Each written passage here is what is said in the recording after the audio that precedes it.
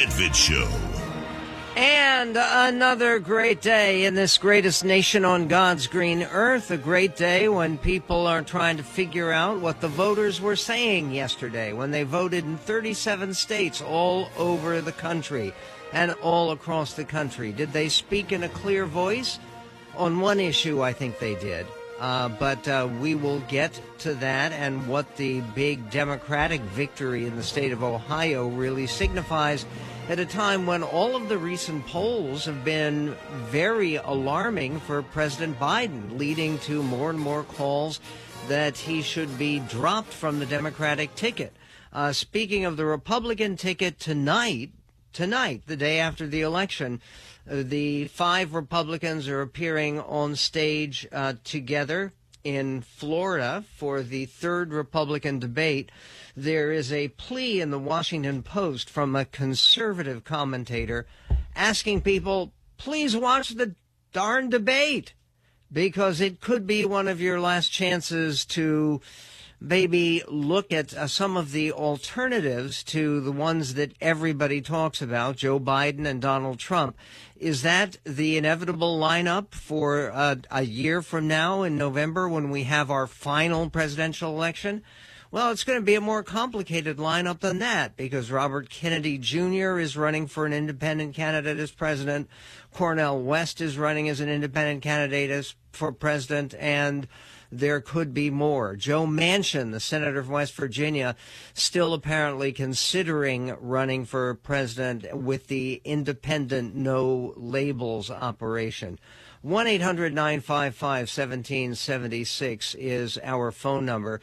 There was one election that was held last night, yesterday afternoon, and that was the election to censure Rashida Tlaib.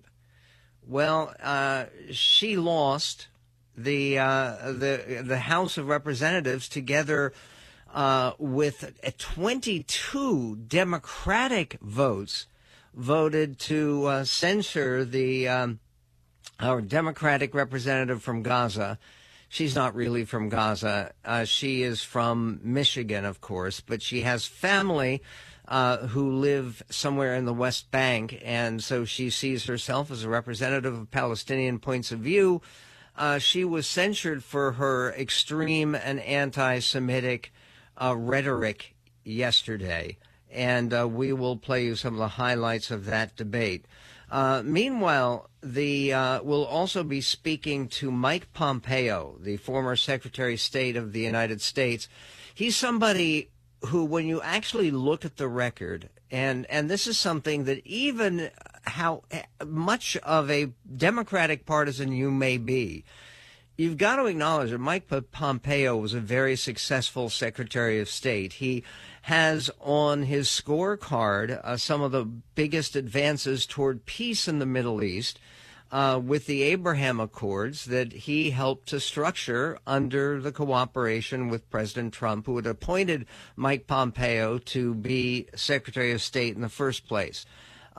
He will be coming right up on the Medved Show about what is going on in the Middle East, what should go on in the Middle East to finish this conflict in Gaza, because nobody wants it to go on indefinitely, and also his view of the political perspective and whether he feels completely comfortable about having been in the arena as a potential presidential candidate and then withdrawing. Mike Pompeo coming up.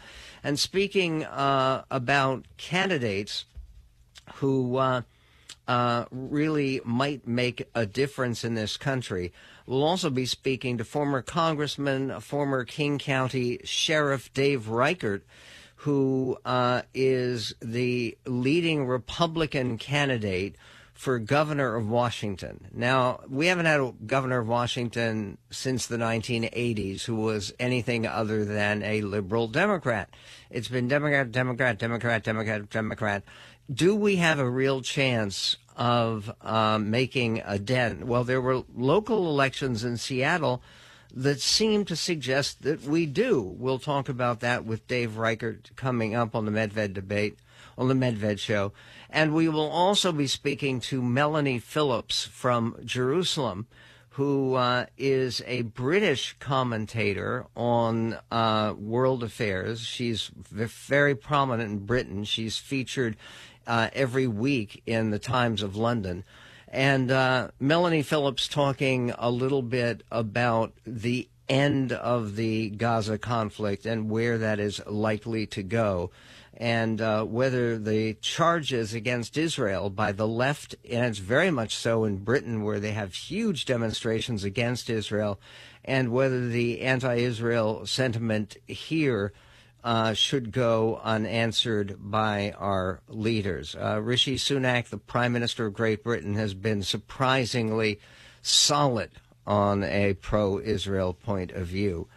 Okay, basically last night, the Kamala Harris, who, of course, is trying hard to boost her own standing. She should be encouraged. There was part of that New York Times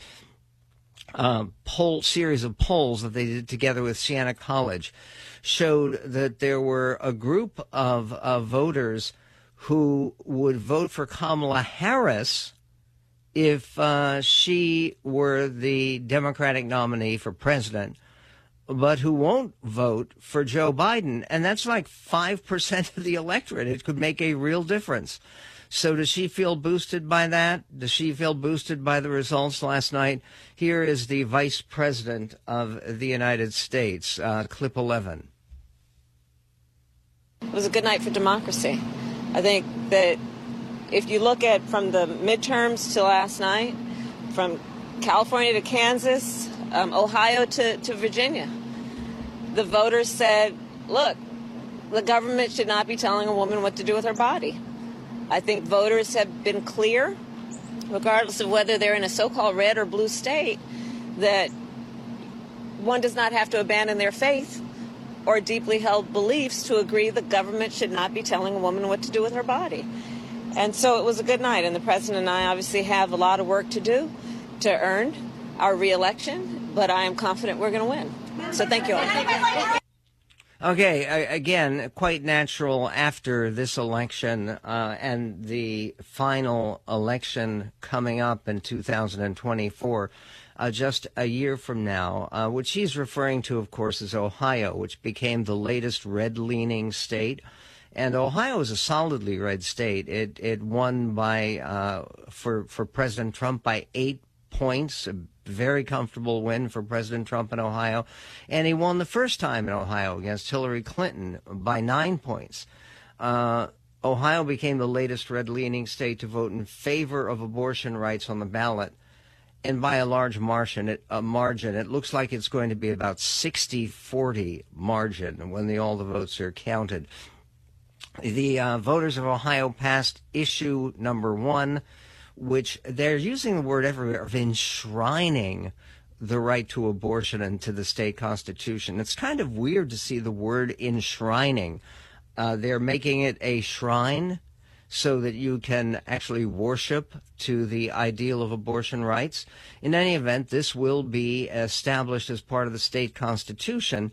The pro-abortion rights position has now won on all 7 state ballot measures since Roe v. Wade was overturned in mid-2022.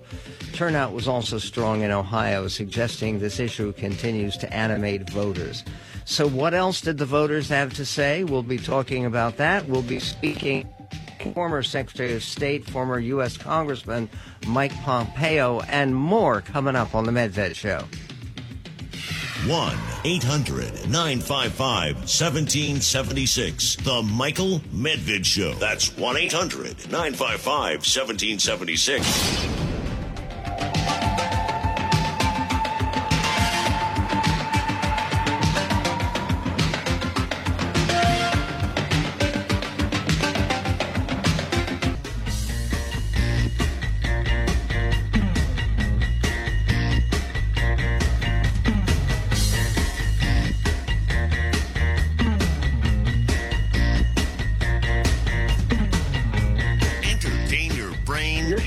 Very entertaining. Every day on the Michael Medved Show.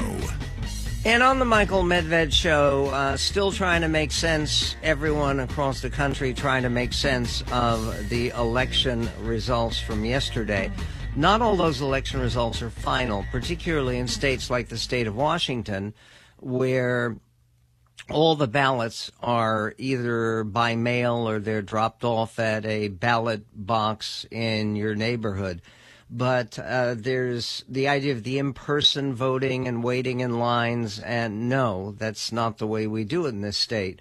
The headline in the Seattle Times about the results in Seattle, and I mention this because of all across the country, there weren't a lot of Republican victories. Frankly, this was a good night. It was not a blue wave precisely, but it was like that. All of the important high-profile races, except for Mississippi. And you might say, except for Mississippi, Mississippi is about as red a state as you can find. It's a very Republican state. Trump won by 17 points in Mississippi. And the governor of Mississippi, Tate Reeves, held on. It was a closer race than expected. He was running against Elvis's cousin, Brandon Presley. But the governor of Mississippi did win as a conservative Republican, but that's hardly a surprise. What is something of a surprise is how solidly the more conservative, actually they're more moderate candidates, won in Seattle City Council races. The headline says in the Seattle Times, Seattle City Council races show early swing toward moderates. Challengers lead with more votes to be counted.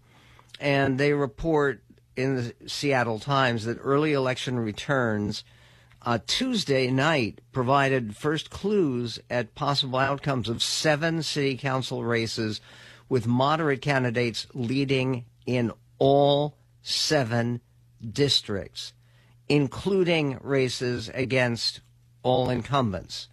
Now, this is very dramatic because, again, most people don't pay enough attention to city council affairs to know which incumbents really need to be thrown out. They just see somebody's an incumbent, check. Well, this time they're throwing out the incumbents because I think people in the city are so sick of the crime, they're sick of the graffiti and the litter and the homeless encampments everywhere.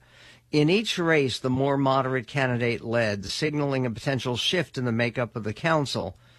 And then it goes on. Among those ahead on Tuesday was Tanya Wu, a political newcomer challenging incumbent Tammy Morales, who is very far left. In Seattle's District 2, Tanya Wu was leading by 9 percentage points. And some of the leads for some of the moderate challengers were considerably more than that. Now, it takes forever. It's Seattle, and it'll be a while before all the votes are counted, but this is a very positive sign. Not a positive sign for Republicans is that a very gifted Republican and a rising star in the Republican Party lost in Kentucky, and he lost to the incumbent. And it turns out that it's very hard to upset an incumbent governor. If you look across the country, generally governors who are running for a second term tend to win. A lot of states have 2-term term limits. So third term, fourth term, people might be more vulnerable. But a second-term governor like Andy Beshear, who's the Democrat, are likely to win. Daniel Cameron, who is the Attorney General of Kentucky, was considered a rising star in the state, and he had the endorsement of President Trump, who had carried Kentucky handily in the presidential election. But the final vote in Kentucky appears to be 4, 5, or 6 points in favor of Andy Beshear, the incumbent Democrat. The Republican candidate, Daniel Cameron, who has a bright future in the Republican Party, despite his loss, he gave an extremely gracious concession speech to Andy Beshear in the Kentucky governor's race. And you can hear immediately why a lot of people think that as a leading black Republican, Daniel Cameron has a bright future in the party. This is clip 12. This was about future generations. And as I called the governor to congratulate him, I know from his perspective and from all of our perspectives that we all want the same thing for our future generations. We want a better Commonwealth, one in which it can ultimately be a shining city on a hill, a model and example for the rest of the nation to follow. And so as I did with Governor Beshear, I want all of us to think about what these next few decades will look like. And I ask that you pray for Governor Beshear and his team and for all of our Commonwealth. Because at the end of the day, win, lose, or draw, what ultimately matters is that we know that Christ is on the throne. And the reference here, we know that Christ is on the throne. Beshear is also a very publicly committed Christian.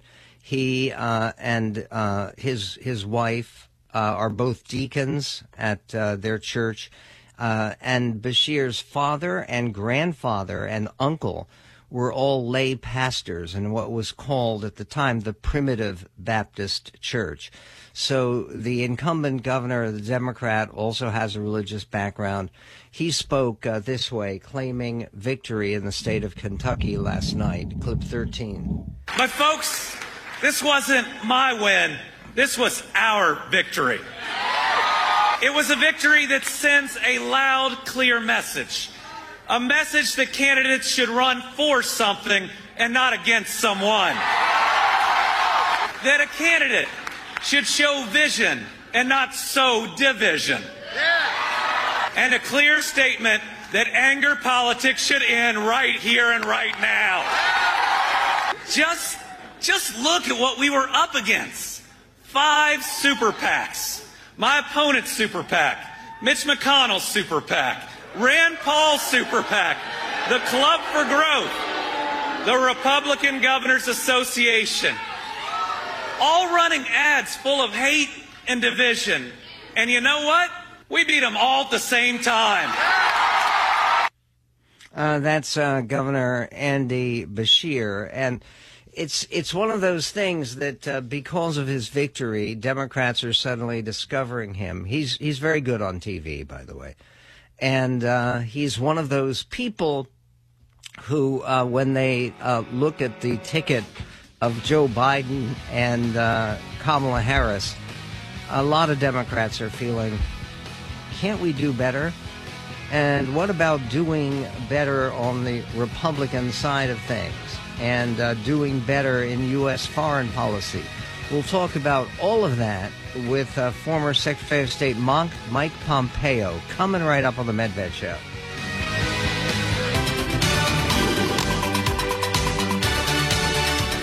The Michael Medved Show.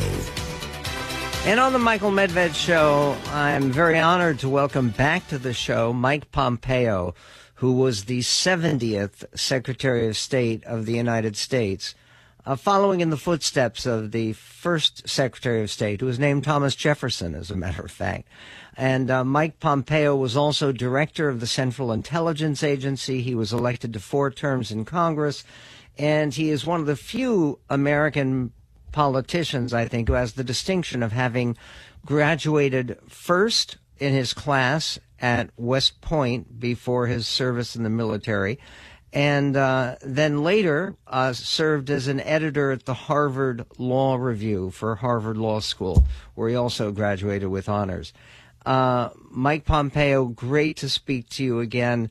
And right now there's a lot of, well, I wouldn't say excitement, but there is some interest in the Republican debate tonight. Are you planning to watch it?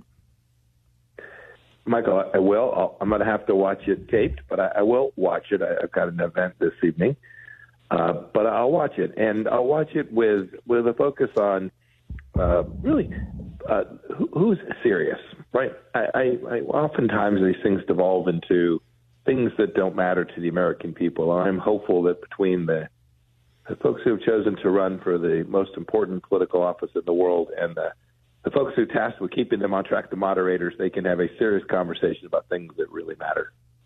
Well, that debate is coming up tonight. President Trump will not be there. He will be 10 miles away in Hialeah hosting a rally. The debate tonight is 8 to 10 p.m. Eastern Time. And right now, one of the things, of course, they will be debating is American policy toward Israel and toward the Gaza war. Right now, the headlines all say that Prime Minister Netanyahu has indicated that Israel plans for an indefinite period for security duties in Gaza. They do not plan to reoccupy or to set up any kind of control, but security duties to protect against another surprise attack. Do you think this is the kind of thing that should concern the United States, or that President Biden and Secretary Blinken should be pressing Israel to immediately clear out of Gaza? Oh, goodness. No, they should be pressing Prime Minister Netanyahu to do the necessary for the complete and total decimation of all the infrastructure and the leadership of a terror organization that killed 1,400 folks, including, as I always remind people, a handful of Americans as well. And the risk that Iran will continue this barbaric activity if Hamas is not completely eliminated is significant. And so what I hope the Biden administration will do is it won't be speaking to Israel trying to constrain them. It will be speaking to Iran trying to constrain them, making clear to them that there is no moral equivalence here. This isn't a contextualized set of issues. This is about human decency and the rule of law, and you barbarians violated that, and there will be real costs imposed on you should you do it again. I know you're very deeply committed to the Republican Party. Right now, there are divisions in the Republican Party about continuing aid to Ukraine. What would you say to Republicans who say that we can't afford it right now, we should spend the money defending our border rather than defending the borders of Ukraine? I was actually on Capitol Hill yesterday talking to a number of members, many of whom had reasons that they were concerned about continued U.S. taxpayer funding of the Ukrainian military to push back against Vladimir Putin. I said to them the same thing I'd say to anyone who asked. The either-or idea that we can only afford to protect our border or only afford to protect America is nonsense. In this administration, President Biden, if we stopped funding Ukraine tomorrow, he wouldn't change a single thing about his border policies. We ought to go back to a set of understandings that southern border that we had in place for the last couple of years of the Trump administration, which was pretty darn effective. And then we should do the right thing by the American people and ensuring that we don't allow Vladimir Putin to do precisely the kind of terror on Ukrainian civilians that we saw on October 7th at scale, right? We know that these aggressive, evil actors want to retake lands by use of violence. And the United States stands for one thing, not because it's a moral principle, that's certainly true, but because it's in America's best interest as a hard power matter. We have to push back against that. The Ukrainians haven't asked for our soldiers. They've just asked for our stuff, and we should provide them the stuff to win, not the stuff that President Biden has provided to allow them to draw to a stalemate, but the things that they need to win. We know how to do it. We could certainly provide it, and we should have done it months and months ago. I hope we'll do it now. You, in addition to your service as Secretary of State, served, of course, as Director of the Central Intelligence Agency. There are all kinds of new scandals involving some former employees of the CIA. Would you, if called upon by either this president, Democrat Joe Biden, or a future Republican president, would you consider coming back to the CIA to help clean up and improve the level of performance for that crucial agency in our security? Oh, goodness. Well, I've never said no when America asked me to take on something where I thought I could actually make a difference. So if I thought that the president for whom I'd be working would give me the space and the resources to make that important institution function in a lawful manner that delivers good outcomes, good information intelligence for America and our allies like Israel, if I thought I could make a difference there, I would certainly go back at it. It has a group of people there that are dedicated patriots. It needs leadership that is not politicized. It needs to follow its mandate, and it needs to make sure that everyone in the organization understands that it has a special responsibility to remain lawful because it does so much that doesn't receive public oversight because of the nature of the institution. You have a tweet recently that says anti-Semitism is a cancer. We must stand with the Jewish people against the oldest form of bigotry and hate, and then hashtag stand up to Jewish hate. What do you think the United States could do even better in terms of standing up against anti-Semitism? I think there's a couple things, Michael. First, always begins with moral clarity. We can't gild the lily. We can't pretend. We can't say it doesn't exist. We can't say that folks who speak about, Palestine being from the river to the sea, that's just normal language. This is hateful language against a group of individuals that have been persecuted for an awfully long time. Second, we should make clear that the Jewish homeland, the rightful Jewish homeland, I saw a spokesperson Kirby yesterday asked about whether the Golan Heights belong to Israel, and he could not answer the question. My gosh, that's just nutty. Of course, it is the rightful place of Israel. Israel needs it to secure its own freedom. And so we have to get each of those things right. And when we do, we can begin to put America in a better place. And then finally, we got to take back the faculties at America's elite institutions. They have so been indoctrinated in the central thesis of there being only two groups, the oppressed and the oppressors, that when we look away, this anti-Semitism grows. And I think this didn't just pop up on October 7th. I think October 7th unmasked the anti-Semitism that was on our college campuses for a number of years now. Well, as a graduate of Harvard Law School, you are particularly well positioned to help with that effort. Mike Pompeo, his book recently was called, it was a New York Times bestseller, Never Give an Inch, Fighting for the America I Love, which Mike Pompeo has been doing all his life. We will be right back with more on the censure of Rashida Tlaib. The vote was yesterday. We'll get to that on the Medved Show.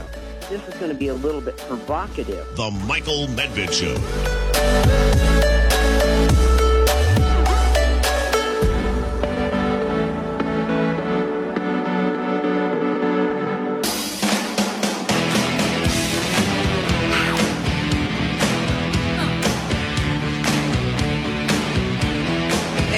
The Michael Medved Show, Rashida Tlaib, the congresswoman from Detroit, was censured by the House of Representatives yesterday, and it was actually a surprisingly decisive vote, and a vote with 22 Democrats voting with virtually all the Republicans.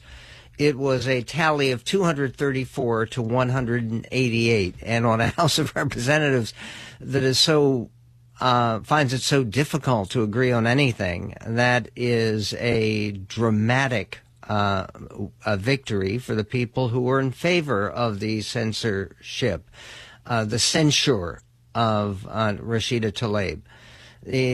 Tlaib's punishment was one step below expulsion from the House. Well, that's what they say in the news accounts. But, of course, censure really is just a black mark against your name, and any candidates against her in the primary or in the general election coming up can use that censure, but it doesn't really mean anything in terms of either removing her from committees or removing her from the House of Representatives.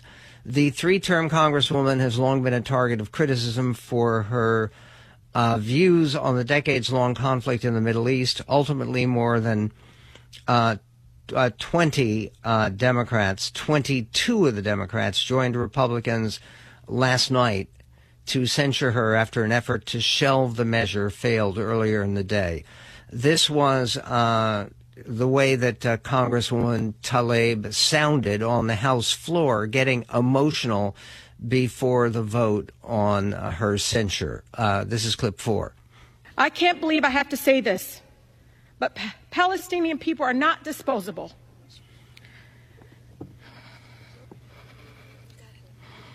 We are human beings, just like anyone else. My city, my grandmother, like all Palestinians, just wants to live her life with freedom and human dignity we all deserve. Speaking up to save lives, Mr. Chair, no matter faith, no matter ethnicity, should not be controversial in this chamber. Okay, she is not getting censured because she wants to save lives. She is getting censored for saying things like she believes the President of the United States favors genocide, for saying that Israel's effort to defend itself amounts to genocide. And to say, meanwhile, nothing about releasing the 240 hostages, including children as young as 3 years old, who have been kidnapped by Hamas. And she went on, and Representative Ilhan Omar, her fellow Muslim American, who is also a member of Congress, Representative Omar representing Minnesota, she stood in defense of Rashida Tlaib. No surprise. That was clip 8. What is true here is that every single one of them has not acknowledged the fact that Palestinians are dying in the tens of thousands, but will continue to say it is us who are not acknowledging humanity. Rashida will stand strong. Gentlelady's time has expired. Movement will continue for liberation until every single Palestinian has the right to live Gentleman from Maryland in liberty. is recognized. Okay, there's also a certain amount of emotion. And she was also defended by another member of the squad. This is Representative Cori Bush from Missouri. Saying this. This is clip 7. A lack of care and a lack of understanding and a lack of seeing the humanity of folks who look like Rashida Tlaib. It's outrageous that my colleagues are blatantly attempting to silence the only Palestinian American representative right here. It's outrageous, but it's not surprising. And let me tell you, it's not surprising because this place is where 1,700 members of Congress, this elected body, enslaved black people. It's not surprising because they thought it was right. It's not surprising because this is a place where members continue to claim that the insurrection on the Capitol just appeared to look like a normal tourist visit. It's not surprising because this is the place where our black and brown staff members repeatedly speak of experiencing racism and sexism, Islamophobia, get pushed off at elevators, xenophobia, and more right here in this workplace. This is the place. And let me say this. She mourns for the 1,400 Israelis. The gentlelady's time has expired. She mourns for the 10,000, and she will not stop. No more. Time no has expired. More. Ceasefire now. And she takes the death threats that you all sent. That they the gentlelady is no longer recognized. The gentleman from Maryland. To her, the desire to save lives is greater. Gentleman from Maryland is recognized. That's what I said. Okay, the desire to save lives. When have you heard any spokesperson for Hamas say, okay, let's have that ceasefire that everybody wants, but in response to the ceasefire, we agree to release all the hostages, and we agree to a permanent ceasefire not to attack Israel again? They can't say that. They won't say that. And they don't believe it. They have said precisely the opposite. How does it save lives to give a blank check to people who say we will do October 7th again and again and again until they have wiped out Israel? How do we know that they believe that? It's in their charter, which they haven't changed. And by the way, when people are chanting, as by the way, it's something that Rashida Tlaib has chanted, from the river to the sea, Palestine will all be free. And then what happens to the 7 million Israeli Jews who live in the state of Israel? And what is so ridiculous here is the misuse of words. And I have a column coming out on Friday that is precisely about this. Misusing words like occupation, apartheid, and genocide in this particular conversation is outrageous. And here is Representative Debbie Dingell, her fellow representative, Rashida Tlaib's from Michigan, defending her on the House floor. This is clip 3. This resolution is an attack on that fundamental right. I spent all weekend in Michigan this last weekend talking to all the communities about the meaning of this phrase. And there are very strong feelings on all sides. And it's very clear that people interpret words in different ways. Personally, I choose not to use a phrase that is offensive to some and that many perceive as a threat. But I also take seriously living in a country that does not restrict, forbid, or censor free speech. Okay, how do you interpret the phrase "from the river to the sea, Palestine will all be free," other than demanding the exile or execution, assassination of all of the Jewish people who have lived there for generations, not new arrivals, not colonists, the indigenous people in that little corner of the world are Jewish.